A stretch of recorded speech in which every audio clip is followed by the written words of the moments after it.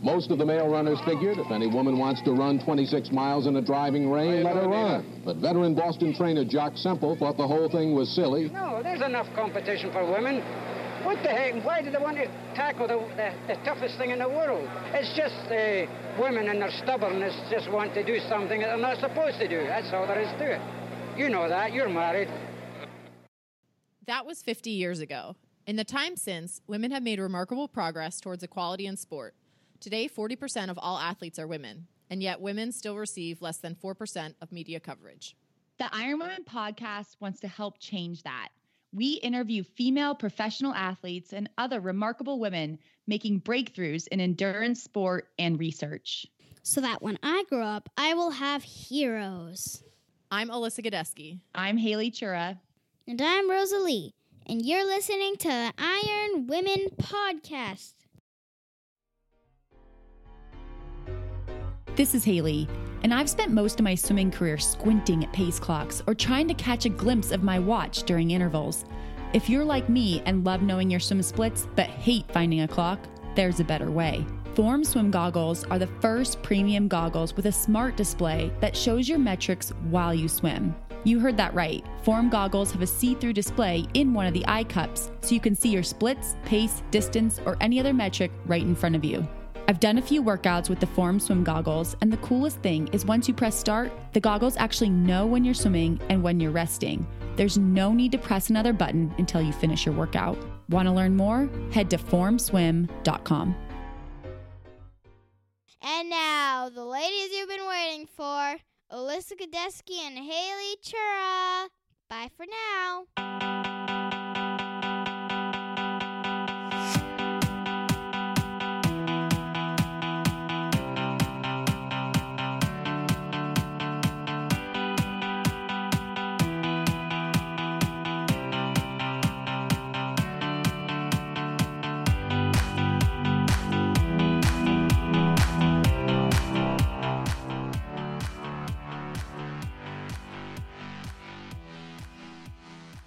Hi, Haley. Well, last week after it felt like the whole world had changed and then we caught up again. Now I feel like we've kind of maybe plateaued. I don't know. Have things continued to change and evolve in your world, or are we pretty much the same as we were last week?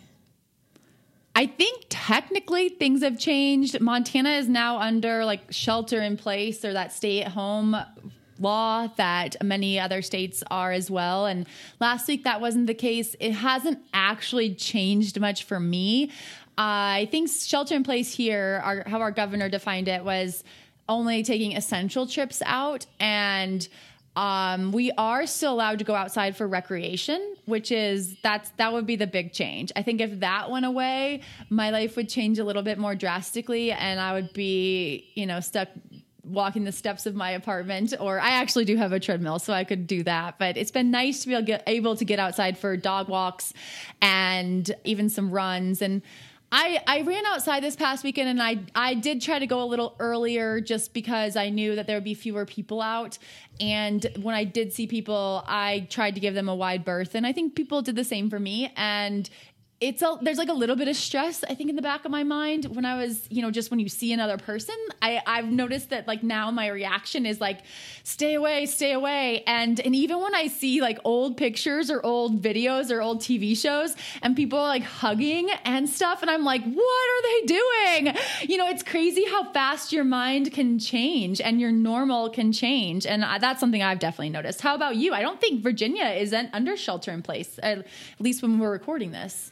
No, so as of recording, we are not under the shelter-in-place laws, although obviously people are just being strongly encouraged to be staying at home as much as possible and, really only going out for minimal activities and trips and keeping, like the stores and things like that are now closed and restaurants are takeout only and things like that, but not officially, quote, shelter-in-place. So I have been able to, same as last week, basically be getting out and doing my exercise outdoors, which I'm very appreciative of these days. And I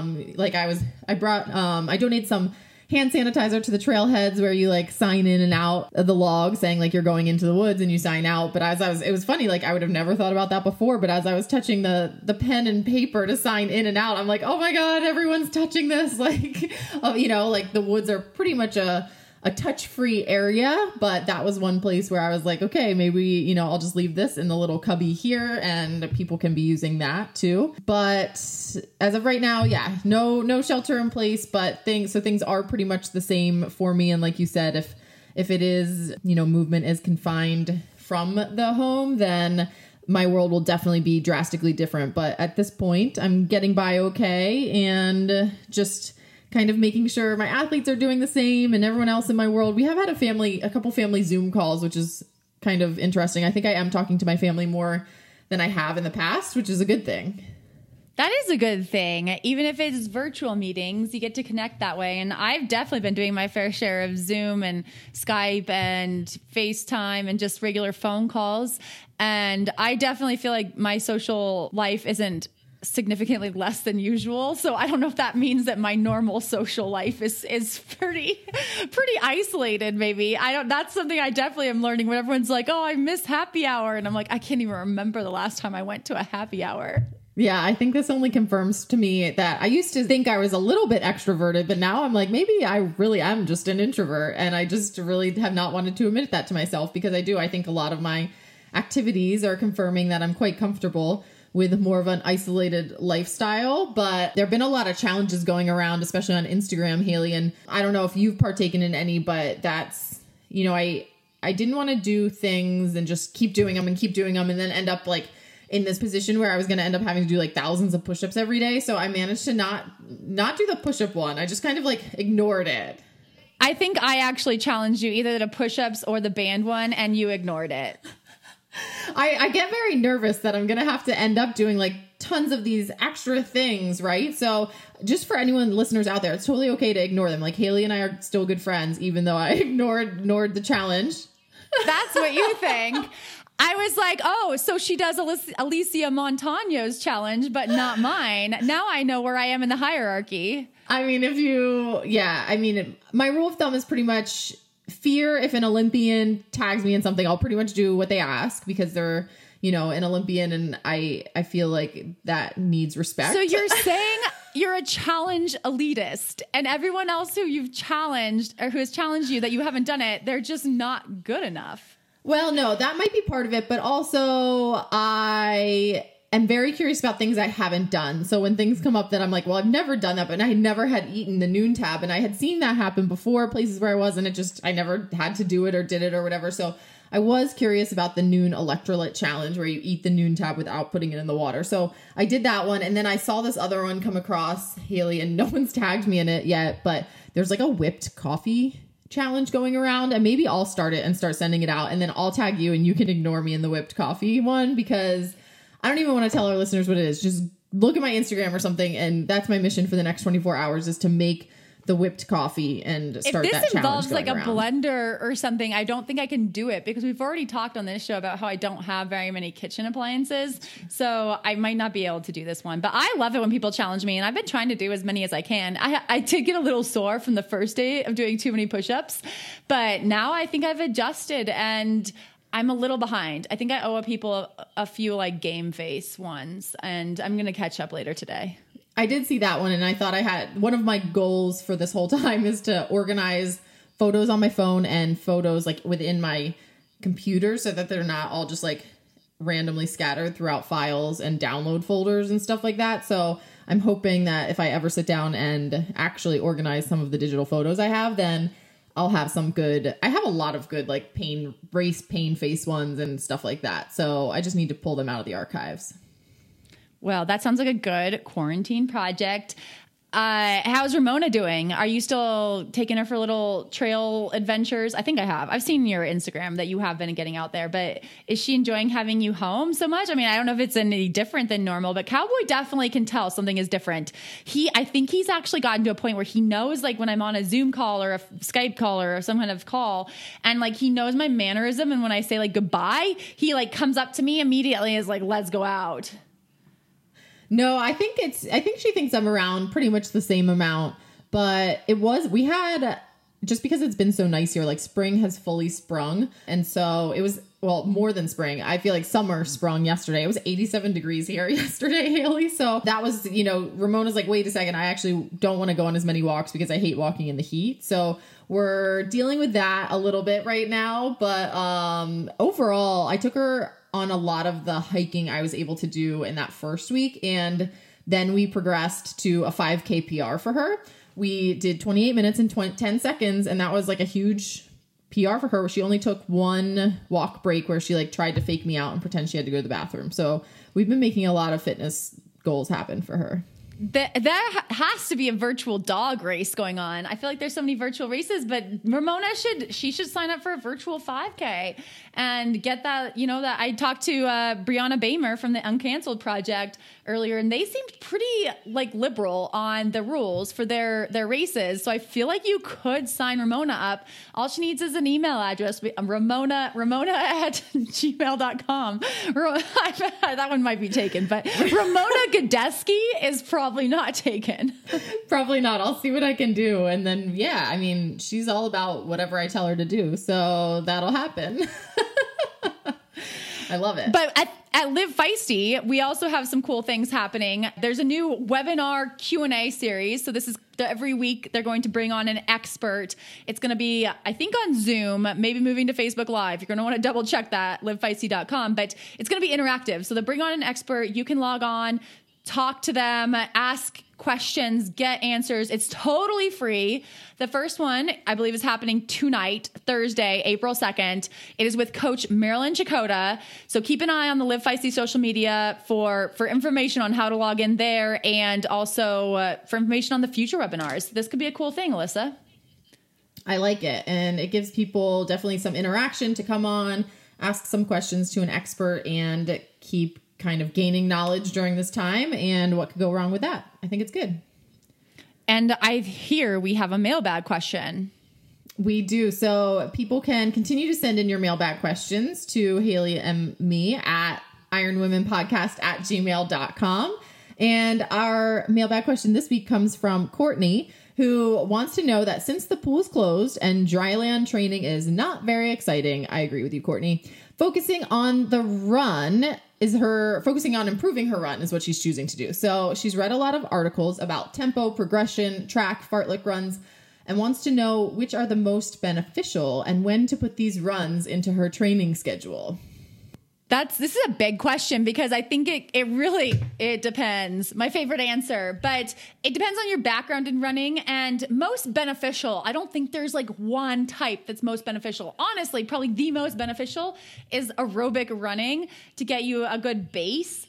And once you get that aerobic running base, that's when you start adding things in. My personal favorite out of those four that she mentioned, tempo, progression, track, and fartlek, is probably the fartlek run. So I incorporate fartlek runs probably at least almost once a week. I think that it's a good way to work on foot speed with minimal fatigue and risk of injury. So you can do really short fartleks. Like if you're just starting out, do 15 seconds, like maybe like just a little bit longer than a stride. For me, the sweet spot is probably about 45 seconds. And that's something, myself, I have a lot of my athletes doing, just to run 45 seconds, maybe at about 5K race effort. So fairly strong, not all out, not what you would go for your fastest 45-second effort ever, but 45 seconds at a strong effort, and then I take it usually a minute 15 if I'm doing it on the treadmill, because then the math is easy, of pretty easy running in between, and repeat that, maybe 3 times to start. Then maybe you work up to 6 times, then 9 times, that kind of thing. But I wouldn't go too crazy. You probably don't need to do more than that, but that's my favorite of those 4. Yeah, I agree. I like fartlek runs. I also like hill runs, which actually wasn't one of the ones that you said you've recently read about, but I find that you can get a lot of bang for your buck with like variety too right now. So if you want to keep things like spicy with your running, you can do like 15-second hills. You can do 3-minute hills. You can do all sorts of workouts with hills, and kind of, especially if you are like limited in the terrain or the range you can get to right now from your house or something, you can do a lot of things with very little as long as you have a hill. And I find that you can get a lot of strength and speed that comes out of just doing, something as simple as working up, start at 4 times 15 seconds and then work up from there depending on your ability and things like that. So I think all of those have like a place in a training schedule, and it's definitely good to look into getting a coach to help you, as Haley and I talk about that a lot, to make sure that someone is kind of keeping an eye on the whole plan and that you're not building too fast and things like that. From a coaching perspective, I think the 80-20 rule is something like if you are just writing your own plan, you know, like those are all different types of runs that have hard aspects to them. And so typically, you know, to improve your run, the kind of general like school of thought is that 80% of your running should be pretty easy to like cruisy running. And then 20% should be that really hard stuff where you're really doing like pinpointed focused efforts to be getting faster and improving your foot speed and aerobic capacity and things like that. So a lot of complicated like sciencey aspects to that, which a coach might be able to help you with too, and just kind of keep you focused on that goal. But it is a great time to improve your run. It's a great time to do a mini bike camp on your trainer with yourself. So people can keep sending in mailbag questions again to ironwomenpodcast@gmail.com. And Haley, we did get some feedback on our episode last week about hair. Oh, I'm excited about this. Yes. So it seems that we are not the only ones who have kind of waffled on the hair washing debate, but I got feedback from a few people who said that they too have kind of found better results with their hair by not washing it too frequently. And thanks to Steph and Cameron, who both gave me feedback about using apple cider vinegar or like this other vinegar wash that helps. And so I don't know. I mean, this time just keeps on being extended in front of me for more time to experiment with my hair. So I didn't get up the courage to try apple cider vinegar this week, but I'll definitely do it this week and I'll report back again. I mean, I'm looking at you right now and your hair looks okay. Have you not washed it since the last time I talked to you? Oh no. So this is the thing is I have to wash it because of the greasiness factor. So, okay. But I did cut back to, I'd say I'm washing it now once every other day instead of washing it like 3 times a day. So that's like actually quite a difference. And I am seeing improvement there. I just wasn't sure about the vinegar because I just wasn't sure. But the latest feedback that we got was that it can help with the greasiness. So I'm like, okay, I'm on it. I'm going to try the vinegar. I considered this morning when I took a shower, I was like, oh, maybe I should not wash my hair. And I still did it. I just like the smell and like it feels good. And I have that Zelios shampoo, which helps remove chlorine if we're swimming a lot, which I'm not swimming. And obviously, because the pool is closed. So I don't know if that's overkill, but it smells really good. And it just makes me feel good. So my hair might, be very, very chlorine free, but not as nice. But, I'm not quite there yet. But this is good feedback. Thank you to Steph and I can't remember the other person you said. Cameron, who wrote in, and that's great. Thank you. Maybe I will try it too. And Haley, we have an interview coming up for everyone today. So we are chatting with Molly Herford, and we actually talked to Molly back when I was in New Zealand. So pre-United States pandemic crisis, I would say. So a lot has changed in the world since we talked to Molly, but luckily what we talked to her about stays the same. So that's good. She has had roles all over the outdoor space. And as an athlete, she's raced at elite level. She's been a team manager and she has a lot of different perspective on the sponsorship game. And that is why she put everything that she knows about sponsorship together in a book called The Athlete's Guide to Sponsorship. And she's going to share with us a lot of the tips and the tricks about getting sponsors, keeping them happy, and kind of what to do about sponsorship when you are an athlete. So it was a really fun chat. She also is a co-host of the Consummate Athlete podcast that people can check out as well. But we will have Molly up next. Triathlon is certainly hard on your skin, without a doubt. That was Teresa Helsel, dermatologist PA and accomplished triathlete. Earlier this year, Teresa came on the podcast to offer skincare advice specific to triathletes. Teresa's 2 biggest tips were to avoid sunburn and chafing. And luckily, Iron Women podcast listeners get 15% off all Zelios skincare products, including Sun Barrier SPF 45 zinc-based sunscreen and Betwixt Athletic Skin Lubricant and Chamois Cream. Use the code IRONWOMEN at teamzelios.com for 15% off and use Zelios products to protect your skin during all your swim, bike, run fun. Hi, Molly. Welcome to the Iron Women podcast. Hi, thank you so much for having me. I'm super excited to be here. So your background as a professional athlete, team manager, journalist, and coach pretty much creates the perfect recipe to write a book about sponsorship and how to get it, how to keep it, and everything that goes along with it. So when was it exactly that you knew this was a topic that had to be addressed with a book? So I have to admit, it was actually, I was coaching a 3-week-long training camp, and it was, a bunch of junior athletes, and they were all amazing humans. But I had actually said to them one night, I was working on an article about athletes at training camps. And I was like, this is a great chance for you guys to get some exposure in this big publication, big magazine.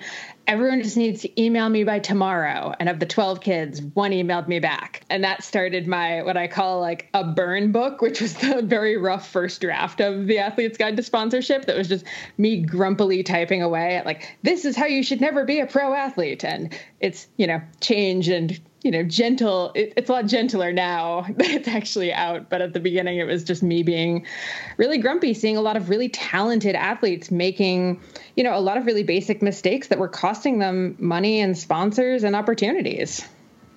Toward the beginning of the book, you tackle the phrase turning passion into a career. So living your passion is such a buzz phrase these days, but really you're trying to wake people up to this notion that by pursuing their passion, they're still in fact taking on a career. It's a job. Why is it important mindset for an aspiring pro athlete to be thinking of this as a job? Oh my gosh, because when you're a pro athlete, especially an endurance sport where, like, let's be honest, the money is just not that massive, you have to be everything for yourself, especially in the very beginning, right? You have to be your own accountant and you have to chase the invoices from sponsors. You have to know exactly what gear you want. You have to be the one who's pitching yourself. You don't have an agent or a manager doing that when you're first starting out. You need to be your own marketing person, your brand manager, your hype person, your own journalist to tell your story and make sure it's getting put out there, your social media manager. Basically, you're a one-person job. And when you start listing out all of those things, you're like, wait, where do I have time to train and travel and race? And the best athletes I know that have made the best careers for themselves are the ones that really understood that from the get-go and, carved out these systems and made these arrangements for themselves so they could eventually, make enough that they had a team around them. Yeah, it was so helpful. Like, even just hearing you say invoice right then, it's like, I remember so clearly. That was like one of the biggest things for me. Like, one of the first times I actually made money. And then I'm like sitting there like, okay, how am I going to get it? And yeah, it turns out the check I is have to actually, yeah, like you actually have to, Google like a template for an invoice and create your own invoice template and stuff like that. So it's a lot you haven't thought of yet, but you bring a lot of that up in the book, which is awesome. And along with that, you offer a really realistic portrait of athlete life and the sponsorship, or sometimes lack thereof, that comes with it. Haley and I both left our corporate jobs to kind of take the big plunge into full-time athlete life, but both of us have side gigs, clearly with the podcast too, and we did, we left our jobs many years ago. So I'm sure the landscape has changed a bit. And do you have thoughts about if people should continue the 9-to-5 grind, which might mean some bigger bucks, or take on, say, like a coffee shop job or a bike shop job, which would be much less money, but maybe flexible and less stressful, especially in those like early stages of a pro career? Yeah, it's such a hard thing. And I mean, part of it comes down to how risk averse you are and how much you genuinely believe in yourself and in your athletic career, because, it's a pretty big deal to turn down a 9-to-5 job and go for the bike shop. You better be pretty sure of yourself that you're going to make it. But I think actually there's almost never been a better time to be able to do some of this stuff, because a lot of jobs are willing to let you work part-time or remotely at this point, because we have such a global economy and it's so easy. I mean, we're in 3 different countries right now and we're having this conversation. So, it's not like you can't do a lot of work remotely. For myself, one of my big things was I never wanted to work a 9-to-5. I never wanted to work in an office. And while I didn't really follow the professional athlete career, I've somehow managed to follow the professional writer career who happens to do a lot of athletics. That was always a priority for me. And, turning down some of those more stable jobs is scary at times. But I think you've had a lot of women on the podcast who've said they shifted first from the 9 to 5 to a flexible schedule or some remote work before completely going into just the pro life. So there's stepping stones. As we mentioned before, becoming a pro athlete is a career, and being sponsored by a company is also like becoming an employee of that company. You suggest in your book that to treat the sponsorship search like a job hunt. Can you tell us what that means? Yeah, absolutely. Over the years, a lot of the athletes I saw who were kind of unsuccessful, to be honest, they were really, fast and had great results, but weren't successful with the sponsorship game, were the ones who sort of assumed that sponsors would just flock to them and, just naturally want to just throw money and stuff at them, just for being fast. Or, we're just very demanding of sponsors saying, hi, you should sponsor me because I did this. And in all of that, they kind of neglect what is the company getting out of you, especially, again, in endurance sports. Most companies, until you're at like a world tour top 2% level and have that kind of name recognition and brand identity, you're not really helping a company all that much when they sponsor you. Like, let's just be totally honest. You're not selling that many bikes or goggles or wetsuits for that company unless you're, winning the top races in the world. So you have to kind of figure out what your value proposition is and come to a company as, a relatively humble employee that's saying, I want to work for you because I believe in your product. I think you make a great thing. And I think I can help you market the product by doing X, Y, Z based on, these things that I've already done. You can't just say, I'm really good, so you should give me stuff. That's not how people get jobs. Do you recommend, when you would be job searching, it's like resume, cover letter, that kind of thing, so you're saying we should all have our race resumes up to date and things like that. And then I guess a cover letter would maybe be something along the lines of how we're using the product or, have already been a part of the company in this way, hopefully buying the stuff already, right, and using it. And then, there's no job search engine equivalent, right, for sponsorship. So is it really just shooting emails into the black hole? Pretty much. And if a thing says that it's like a job search engine for sponsorship, it's probably pretty hacky and you probably shouldn't do it. There are a few of them floating around. Every couple of years, one comes up and it never really nets anything major. So I would probably advise against those, to be totally honest. But yeah, exactly. Cover letter, resume. Sometimes you can find online a company has a sponsor application specifically open from certain dates. I'm such a huge fan of just please check the website and do all of the research you can before you just send the random cover letter, because so many people, immediately just send the same form letter that they've sent to 10 other companies to, info at whatever the name of the company is. And there's actually a whole page on the website of how to apply for a sponsorship or who the sponsorship coordinator is. But people in their hurry to throw a ton of, spaghetti at the wall or whatever you want to say, just end up sending these really formulaic things that end up getting deleted very quickly. When I was a team manager, I probably deleted, in the 2 years I was doing that one job, I deleted probably 40 emails that were hello, I would like to join X team. And sometimes they actually had written in the wrong team because they hadn't bothered to find and replace the team names. That's a pretty quick way to not get your letter and resume read and looked at. I also think it's just good practice to keep your race resume up to date, because current sponsors can even benefit from getting that every few months and, get reminded of who you are and what you've done lately and what you've done in the past. So never a bad strategy to have your resume kind of ready to go at all times.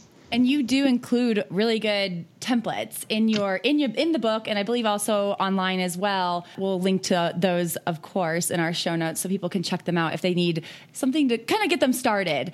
But the social media game has totally changed the landscape of athletes and sponsorships, and I know that even I find it tough and frustrating when we have influencers, and you do break it out in the book between athletes and influencers, but influencers sometimes get better deals. And sometimes we can question, number of followers, number of likes, and sort of a fabricated social media presence. So can you talk to us about the difference between an athlete and an influencer, and then also your definition of authenticity? Yes, absolutely. So athlete versus influencer. And I'll say these two things are becoming pretty intertwined. There are plenty of athletes who I would consider to also be kind of in that influencer realm. And there are a lot of influencers who I think are athletes. But the kind of distinction between them is an athlete is mainly getting sponsorships based on their race results and, their definition of themselves as a professional athlete. So they're actually getting paid to produce results. And if they're not producing results, then their sponsorships are going to be kind of called into question the next year. An influencer, on the other hand, is more getting the sponsorships based on their social media presence or their website presence or, just however they're presenting themselves online. And they might race, but their sponsorship is not really tied to how well they do in the race, more the stories that they're telling from the race. And an athlete can certainly tell a great story. And I know a lot of athletes who've saved their careers because in a rough year for them from a results standpoint, they were putting out such great social media content that they actually maintained and even added different sponsors based on that. So I think it's, athletes are kind of coming to terms with the fact that you also now, in addition on the topic of jobs you have to do, you also have to be a storyteller and basically an influencer to some extent, unless you're at that super, super high level and can pay someone to do that for you. And as far as authenticity goes, everyone is getting pretty smart at looking at Instagram and just kind of rolling their eyes at some of the, really ridiculous generic posts, whether it's, the same, my race went poorly and here's XYZ reasons why that, and it's pretty much the same post you did 3 weeks ago, or, all of the hashtag grateful, hashtag blessed kind of things, all that kind of stuff gets really frustrating. Or if you're trying to you see an athlete that you really admire and they're doing a great job on social media and you go and try to do exactly what that athlete is doing on social media. I am never going to be wearing rainbow colors on social media or showing off really colorful kits. I wear all black most of the time. It looks really silly when I post really bright, happy photos. That's just the brand that I've created for myself, for example. So I think you have to figure out what your brand is and what unique things you have that make you special and set you apart. I was just talking to one of the potential Olympians for one of the Canadian cycling disciplines, and we were talking about how he's trying to put together what his brand looks like for him, and he's having a lot of trouble because he authentically doesn't really feel comfortable putting his brand out there to his audience because he feels like he doesn't want to be a business. He wants to be a person that's just kind of whoever on Instagram. And that's really tough. And that's where the authenticity thing kind of comes back to bite you a little bit. And that's why I wrote a chapter that said, you can be authentic, but you have to do it in a deliberate way. And you have to sometimes show up. Your authentic self might hate Instagram, but if your sponsors really want Instagram, your authentic self is going to have to figure out a way to make Instagram work for you. That's just how it goes. It's being a professional. It's showing up to your office on a day you have a thing due. You can't be authentic and just be like, I didn't feel like coming into work today authentically. And your boss would be like, oh, well, that's okay. As long as you're being authentic about it, that's totally cool. So I think we bandy about the term authenticity and being authentic and being yourself and all of that. But we kind of forget you also have to be a professional, especially when you are a professional athlete.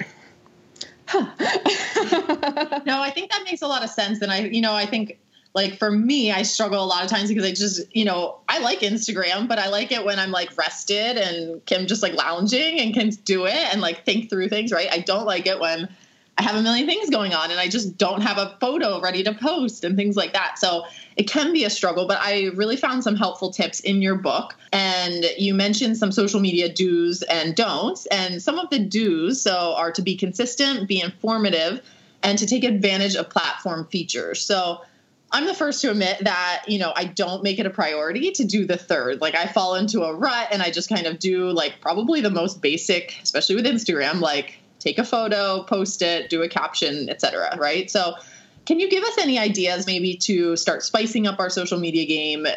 Are there any hidden features that are something we might not know about? One or two of those maybe? Yeah, absolutely. Well, with Instagram, one of the most interesting things I've noticed lately is, and I mean, by the time anyone listens to this episode, who knows? The algorithm could completely change. But one thing I've noticed is actually slideshow posts are doing a lot better. And that's because they come back up in your feed. So if you see picture number 1 on someone, you could scroll down, exit the app, come back, and you might actually get photo number 2 up there instead of another post by the person. So you actually get more eyes on your post if you use the slideshow feature right now, or at least that's what's happening right now. And of course, I personally hate this, but video is so big right now, and not even super fancy, really well-tailored video, almost more of that authentic video. I think most people end up scrolling past anything that has like a professional title on it. People really want to see, much more natural picture or like video screen. And the same is true of infographics. Unfortunately, if you have any kind of infographic-y stuff on your photo, I think people tend to assume it's an ad and just go past it really quickly. So those are kind of like the actual in Instagram things I can think of. And, I hate to say it, but using stories, I'm with you. I find any of that stuff is just maddening. And I'm like, I have enough to do in the day. I don't need to do this too. But you know what? You kind of got to do what you got to do. And I've noticed even on mine, I can tell the difference in engagement with my posts if I haven't done a story that day versus if I've done a few stories that day. It definitely bumps you up. So hate to say it, but gotta love the stories. Tackling sponsorship from a local level might be a little less exciting, but it seems like the value is often there. What are some ways an athlete can help offer worth or value to local companies in exchange for sponsorship? And why should they be going after these local companies in the first place? Yeah, this is like my number one thing I talk to new professional athletes about is everyone wants the big, sexy sponsorship. So I'm going to use Smith sunglasses as an example. Like, it'd be really sweet to get a Smith sunglasses sponsorship. That'd be awesome. Okay, you don't know anyone at Smith. You're, a pretty new athlete. There is, however, a local bike shop that stocks Smith. So if you, get a hookup with this local bike shop, if you can, kind of convince them to sponsor you based on, not just your race results, but you're going to show up and you're going to lead like one ride a month with them. You're going to do a, kids ride at a local race. You're going to do a talk one night at the shop about how to get started in training or something like that. Here's your like value add that you can do locally. You can get your Smith sunglasses. So boom, you've gotten the cool swag that you wanted. And also that local bike shop owner might talk to a Smith rep who could, about how great you are as a sponsored athlete. And then that Smith rep could go talk to their manager and mention, oh, the shop said this guy is like selling Smith glasses for us and it's going really well. So next thing you know, you might actually work out the deal with the bigger brand. So first of all, don't dismiss the local ones because they can actually end up leading to the bigger ones. But as far as, other non-endemic sponsorships, local businesses are your best bets for actually getting, frankly, money and services from sponsorships that might not otherwise be available to you. If you're a triathlete, it's kind of hard to source actual dollars from companies. Like, let's be realistic about this. But what about, your local brewery or local real estate firm or any of those places that are just really excited to have a professional athlete in town? And growing your local following, your local sponsorship, all of that, it gets you in local papers and then maybe regional papers or magazines. And, it kind of can grow from there and bigger and bigger and bigger. But so many people want to make the immediate leap from no sponsorship to the major sponsorships that they leave so much on the table with local sponsors. And I mean, usually they have a few $100 to throw around. Like, that might not seem like a lot, but if you're a new athlete starting out and you've just cut down your 9 to 5 to, 2 days a week, that, a few $100 or air miles or, any number of that kind of not quite dollars, but not quite here's a box of gels and this should get you through your season sort of things are available with a lot of local sponsors. I did want to follow up on that because you write in the book about kind of acknowledging the value in I think you use the example of like a service sponsorship, where that isn't exactly like necessarily like a pair of sunglasses that you can put your hands on, but the value in that can be significantly more than a pair of sunglasses. And so how athletes still need to acknowledge that and do the work, make the social media post about that bike mechanic so that you are acknowledging that just like you would if you got a pair of sunglasses in the mail. Can you expand on that a little bit and the importance of acknowledging that value? Yes, absolutely. I mean, first of all, from like the straight up dollar value, say you have a massage therapist in town who's your new sponsor and you're going to get 2 massages a month for free. That's, like a $3,000 sponsorship per year. That's nothing to sneeze at. And if you're an athlete and you're in hard training, the value of that every other week massage. And I mean, there's actually a lot of great informational ways that you can be, talking about them on social media. You can talk about the benefits of massage. You can talk about, how great this person is and how to choose a good masseuse.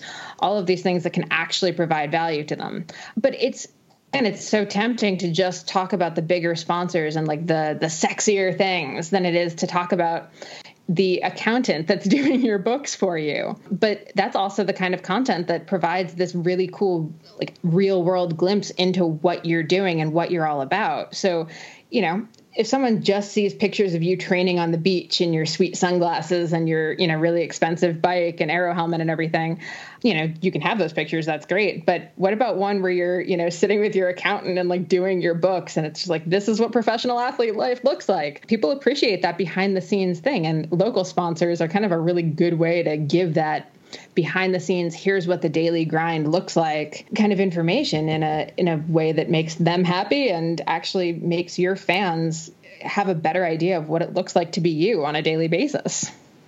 I also have found that like with the big sexy sponsors, right? Like a lot of them actually have pro deals that are like, you can send an email and get a discount code and then probably get what you want for like fairly an affordable price and then not have to worry about doing like X, Y, and Z 3 times a month for them and instead spend your time like with those local companies, building those relationships, which aside from everything you just mentioned, I think it makes you feel like less isolated in a lot of ways, like within your community, because it is like Haley and I know without going into an office every day, it's like very easy to go through your time in town, like, and see like the lifeguard, like and not have a community built. And so those local sponsors, I think, do a lot for you just having that like community feeling and having like, quite honestly, some friends in town and people who care about how you're doing and you can go check in with and things like that. I think there's a lot to be said, like from the mental health aspect, even of just having that local support.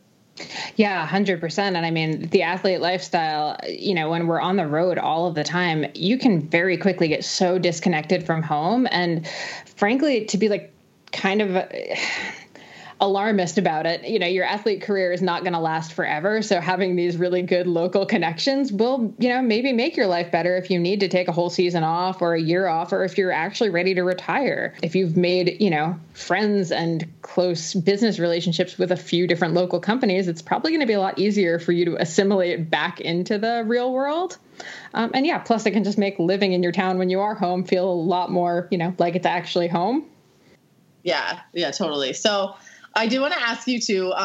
Okay, so say you finally get in the door with a company, whether it's a local company or something bigger, maybe someone actually emails you back, So how do you navigate conversations from there? Like, what is step 2 in that? A lot of times, especially when it's related to like how to ask for money, free product, like discounted product. Like, how do you decide that? And then I'm so curious. Like, you even mentioned airline miles. Like, I guess I never really would have thought to say that before, but how do you find that those conversations go best when you are like, saying this is what I need? Yeah, in this case, information is power. So having budget for the season, having your race plan, your race calendar, exactly what, flights are going to cost, hotels are going to cost, what gear you want to use that season. Having all of that before you even approach sponsors is super helpful because it's a lot easier to approach sponsors if okay, this season I'm going to need at least $15,000 to, make it from April to September without having to go into massive credit card debt, because it makes it a lot easier to understand when someone's like, well, we can give you $700. And you're like, well, that's okay, $14,300 to go, versus if you hadn't made that budget and you're like, yes, $700, amazing, I'm rich. So I think the first step is really figuring out what it is that you need and what gear you need too. because a lot of companies are pretty willing to respond to emails, I'll say, and maybe even say like, yeah, we're absolutely happy to, help you out with gear. Here's this bike that is exactly the model that you didn't want, and we're going to give that to you. Or here's like the ugly sunglasses in the weird colorway from like 3 years back that we have in the warehouse. So I think having your wish list ready to go is probably one of the most important things. And it's oddly something that very few people I know actually think to do, especially with the budgeting for what a season is going to look like. So if you budget and you know roughly how much you're going to have to spend on flights for your race season, it's a lot easier to be like, okay, so cash, or if they can't give me cash, a lot of companies do in fact have air miles or points with some airline, and it's pretty easy for them to just book you flights.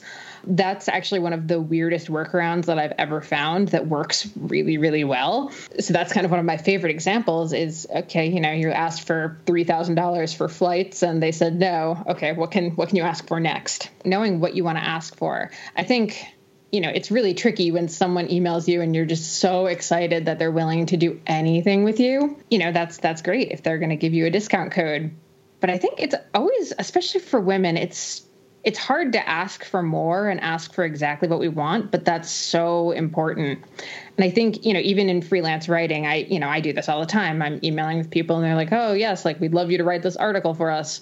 Like, what is your fee? And it's the most terrifying question in the entire universe.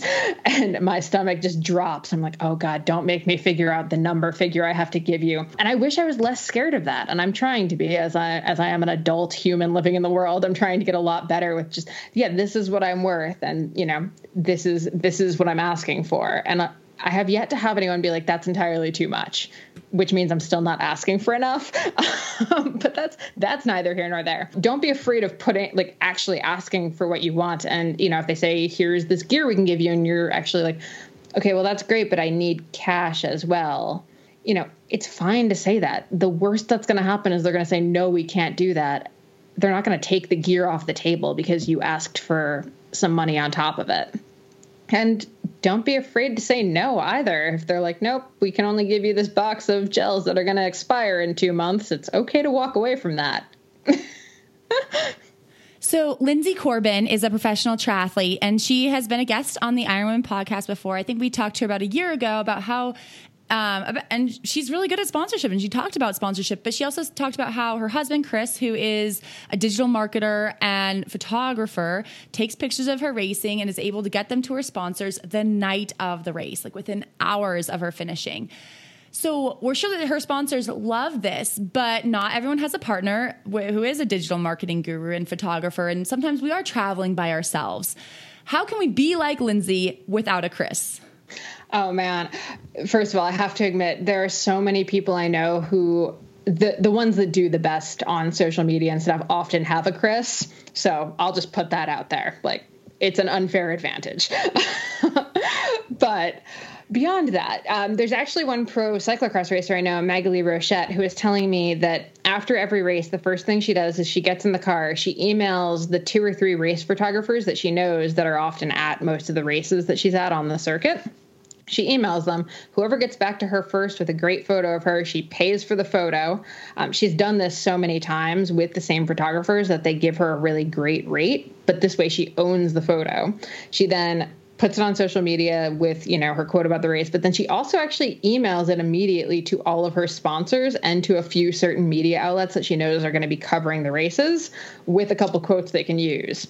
And that has gotten her so much more press. It's gotten her on so many more Instagram feeds because, it's a photo that she actually owns the rights to. So the sponsors can actually use it and not get sued by a photographer, which is a very important thing. And I mean, it costs her a few bucks each race, sure.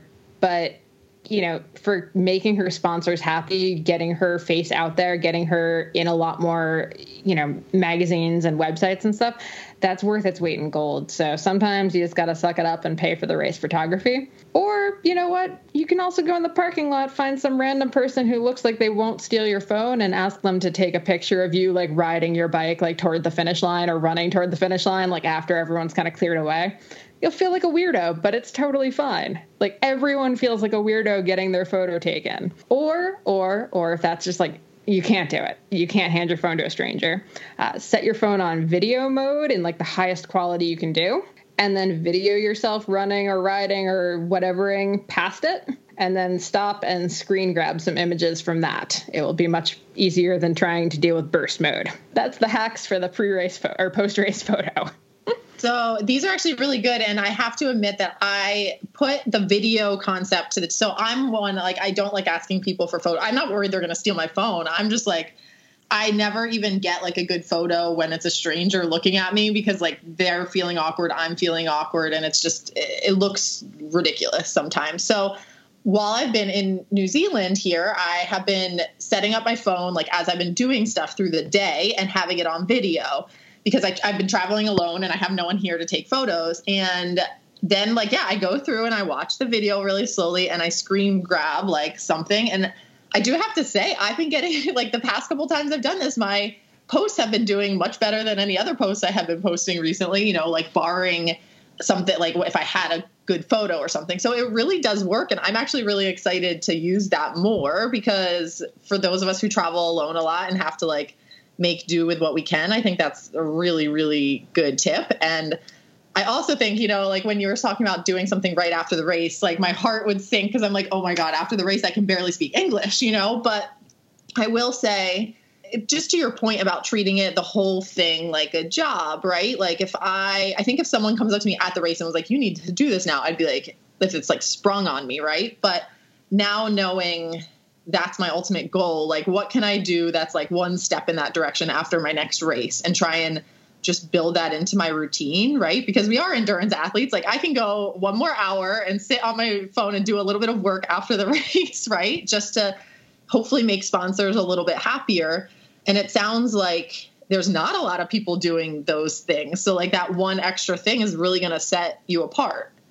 Yeah, absolutely. Like as someone who covers a lot of races, I spend a lot of time post-race when I'm not at the race site, you know, scrolling through the riders that were at that race, or the racers, trying to find someone who's posted anything. So I have some kind of quote to grab, because they're not picking up their phones and answering a call from me after the race. So I'm trying so hard to get that quote off of, you know, this person said this on Instagram. It's not a great strategy, but, you know, with how fast everything moves in the world of, you know, online media now, especially in sport, you want to get as much content as you can as quickly as you can. So as an athlete, you are helping media so much when you post immediately after the race. You're making our lives so much easier, and I deeply appreciate it. And you touched on this just a little bit, but I did want to kind of make this a firm question for you, like photos best practices. Can you know, we never want to step on professional photographers' toes and like just post something that they give us, right? So can you give us like just kind of the etiquette of how to deal with photographers? And like you said, I mean, it sounds like it might come down to spending a little, building that into your budget so that you can, you know, give them the worth for their product. Yeah, absolutely. And I mean, I'll say most photographers, if you're on a racing circuit that has the same photographer there week after week after week, you can get to know your, you know, scene photographers. Like in cycling in particular, there's, you know, maybe 15 that do the off-road circuit that I know pretty well now. And you know, you buy a couple photos from them, and after that, you've established this, you know, really trusting relationship of, hey, I'm not going to steal your photos. And suddenly they're actually much more willing to give them to you or give you a discount on them. But you have to help them out first. Like they're also here doing a job and not getting paid a lot either. They're in it for the love of the sport too. So anytime you get grumpy about like, ugh, but this guy, like I make this photo, of course I should be allowed to use it. Remember that they're also not making a whole lot of money, and that tends to change like my opinion of race photographers really quickly when I remember, right, they're making about as much as I am right now.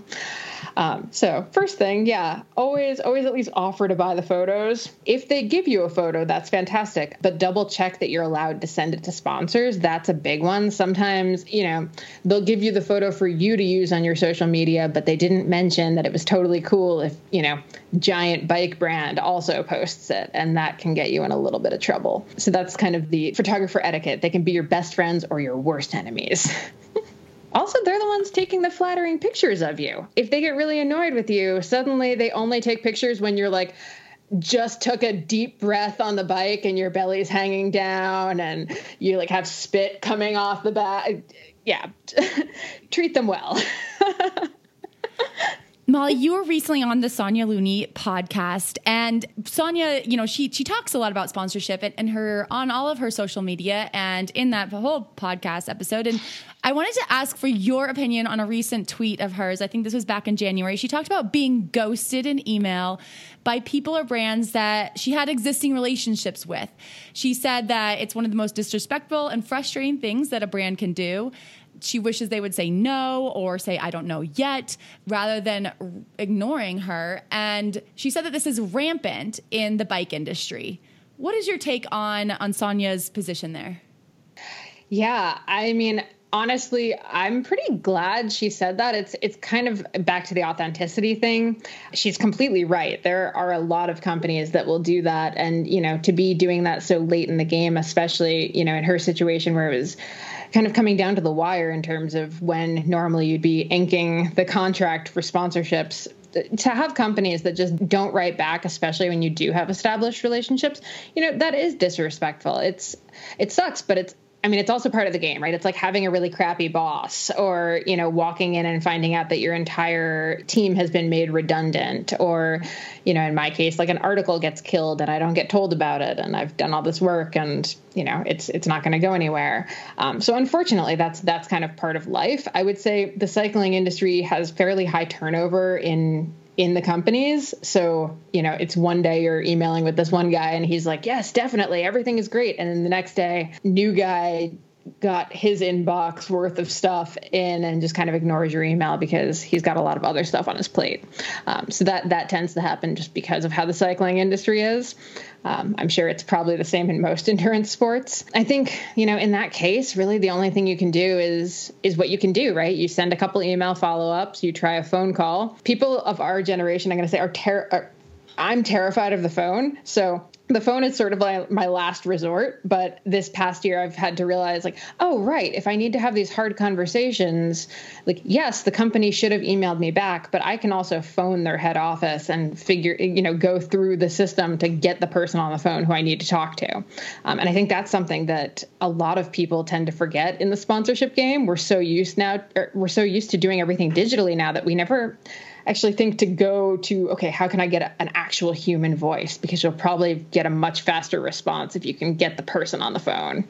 So that would probably have been, and I actually know Sonia tried that too. So she definitely tried every avenue available before tweeting that. But I think a lot of people give up after one email. I would say push from all sides. And Molly, you touched on this a little bit in terms of asking our worth and maybe pushing a little bit on that. But so do you see that women approach sponsorship quite differently than men? And otherwise, other than that, are there any other aspects that as women, we should maybe really be introspective about and think, are we doing this? And can we do it better in terms of sponsorship or even in terms of how we present our own personal brands? Yeah, for sure. I think I was saying this actually to a male cyclist the other day who was lamenting that women cyclists have it a lot easier in terms of getting sponsorship. And I had to laugh at it because I was like, oh, yeah, it's super easy being a woman. It's just, yeah, we never have problems with anything. You're definitely at the disadvantage here. But then I thought about it. I was like, well, you know what? I do think women have an edge in that we often are multidimensional when it comes to who we are as people and athletes. Most women I know who are pro athletes have had a life before athletics or have a life during athletics that gives them a lot more marketable, both skills, in actual, I can do X, Y, and Z that's outside of just, riding and running really quickly.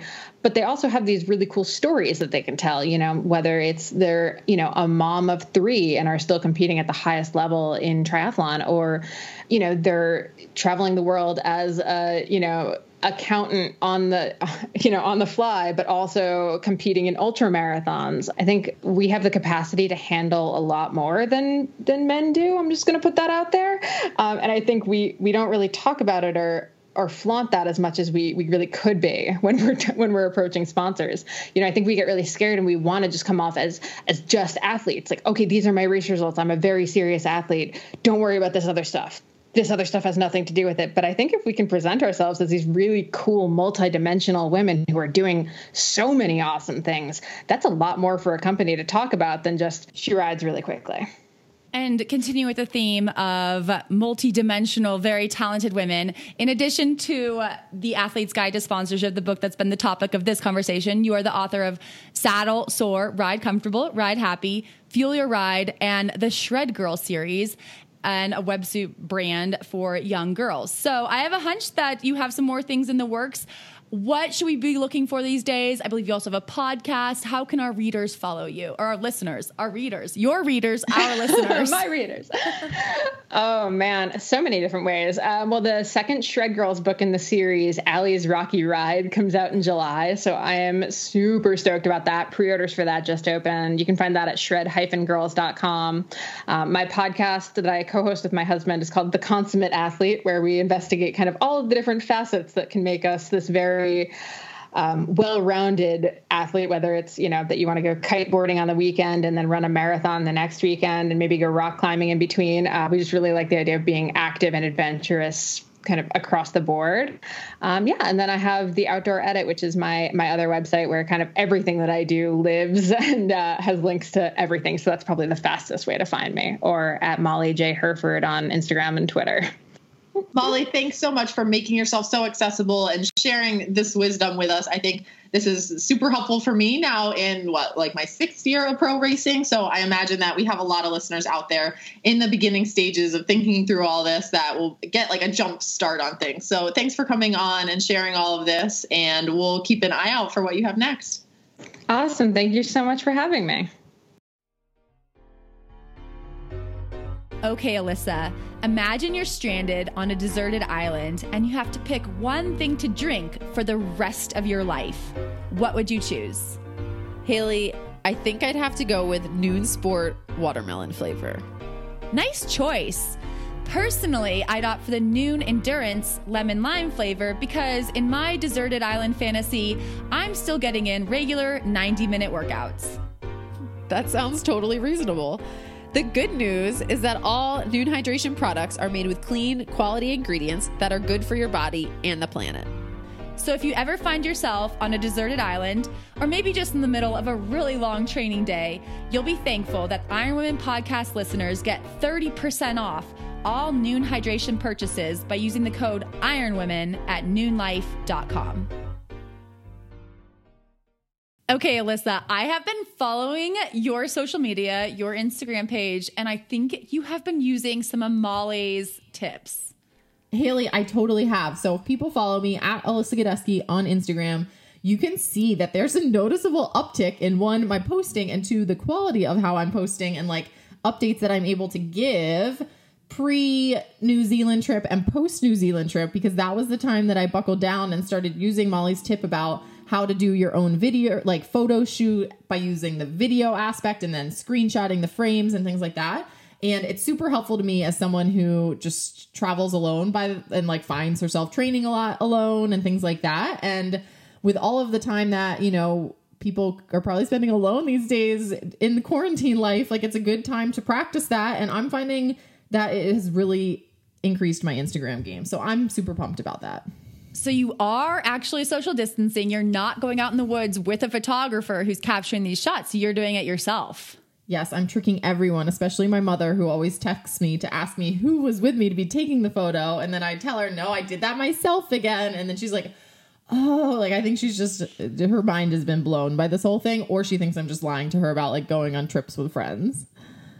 I love it. Well, keep up the good work. I'm going to have to take some of Molly's tips for myself. Maybe we'll see an improvement in my Instagram as well.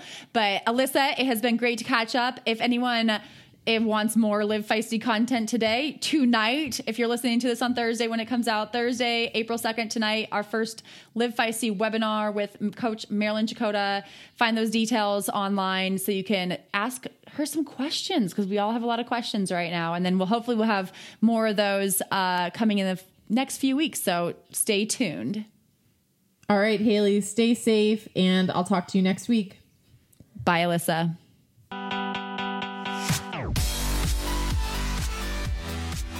Thanks for listening to this podcast. Please subscribe, like, and comment on iTunes. My favorite podcast hosts are Alyssa Godesky and Haley Chura. My favorite editor is Aaron Hamilton. The Iron Women podcast is a Live Feisty media production.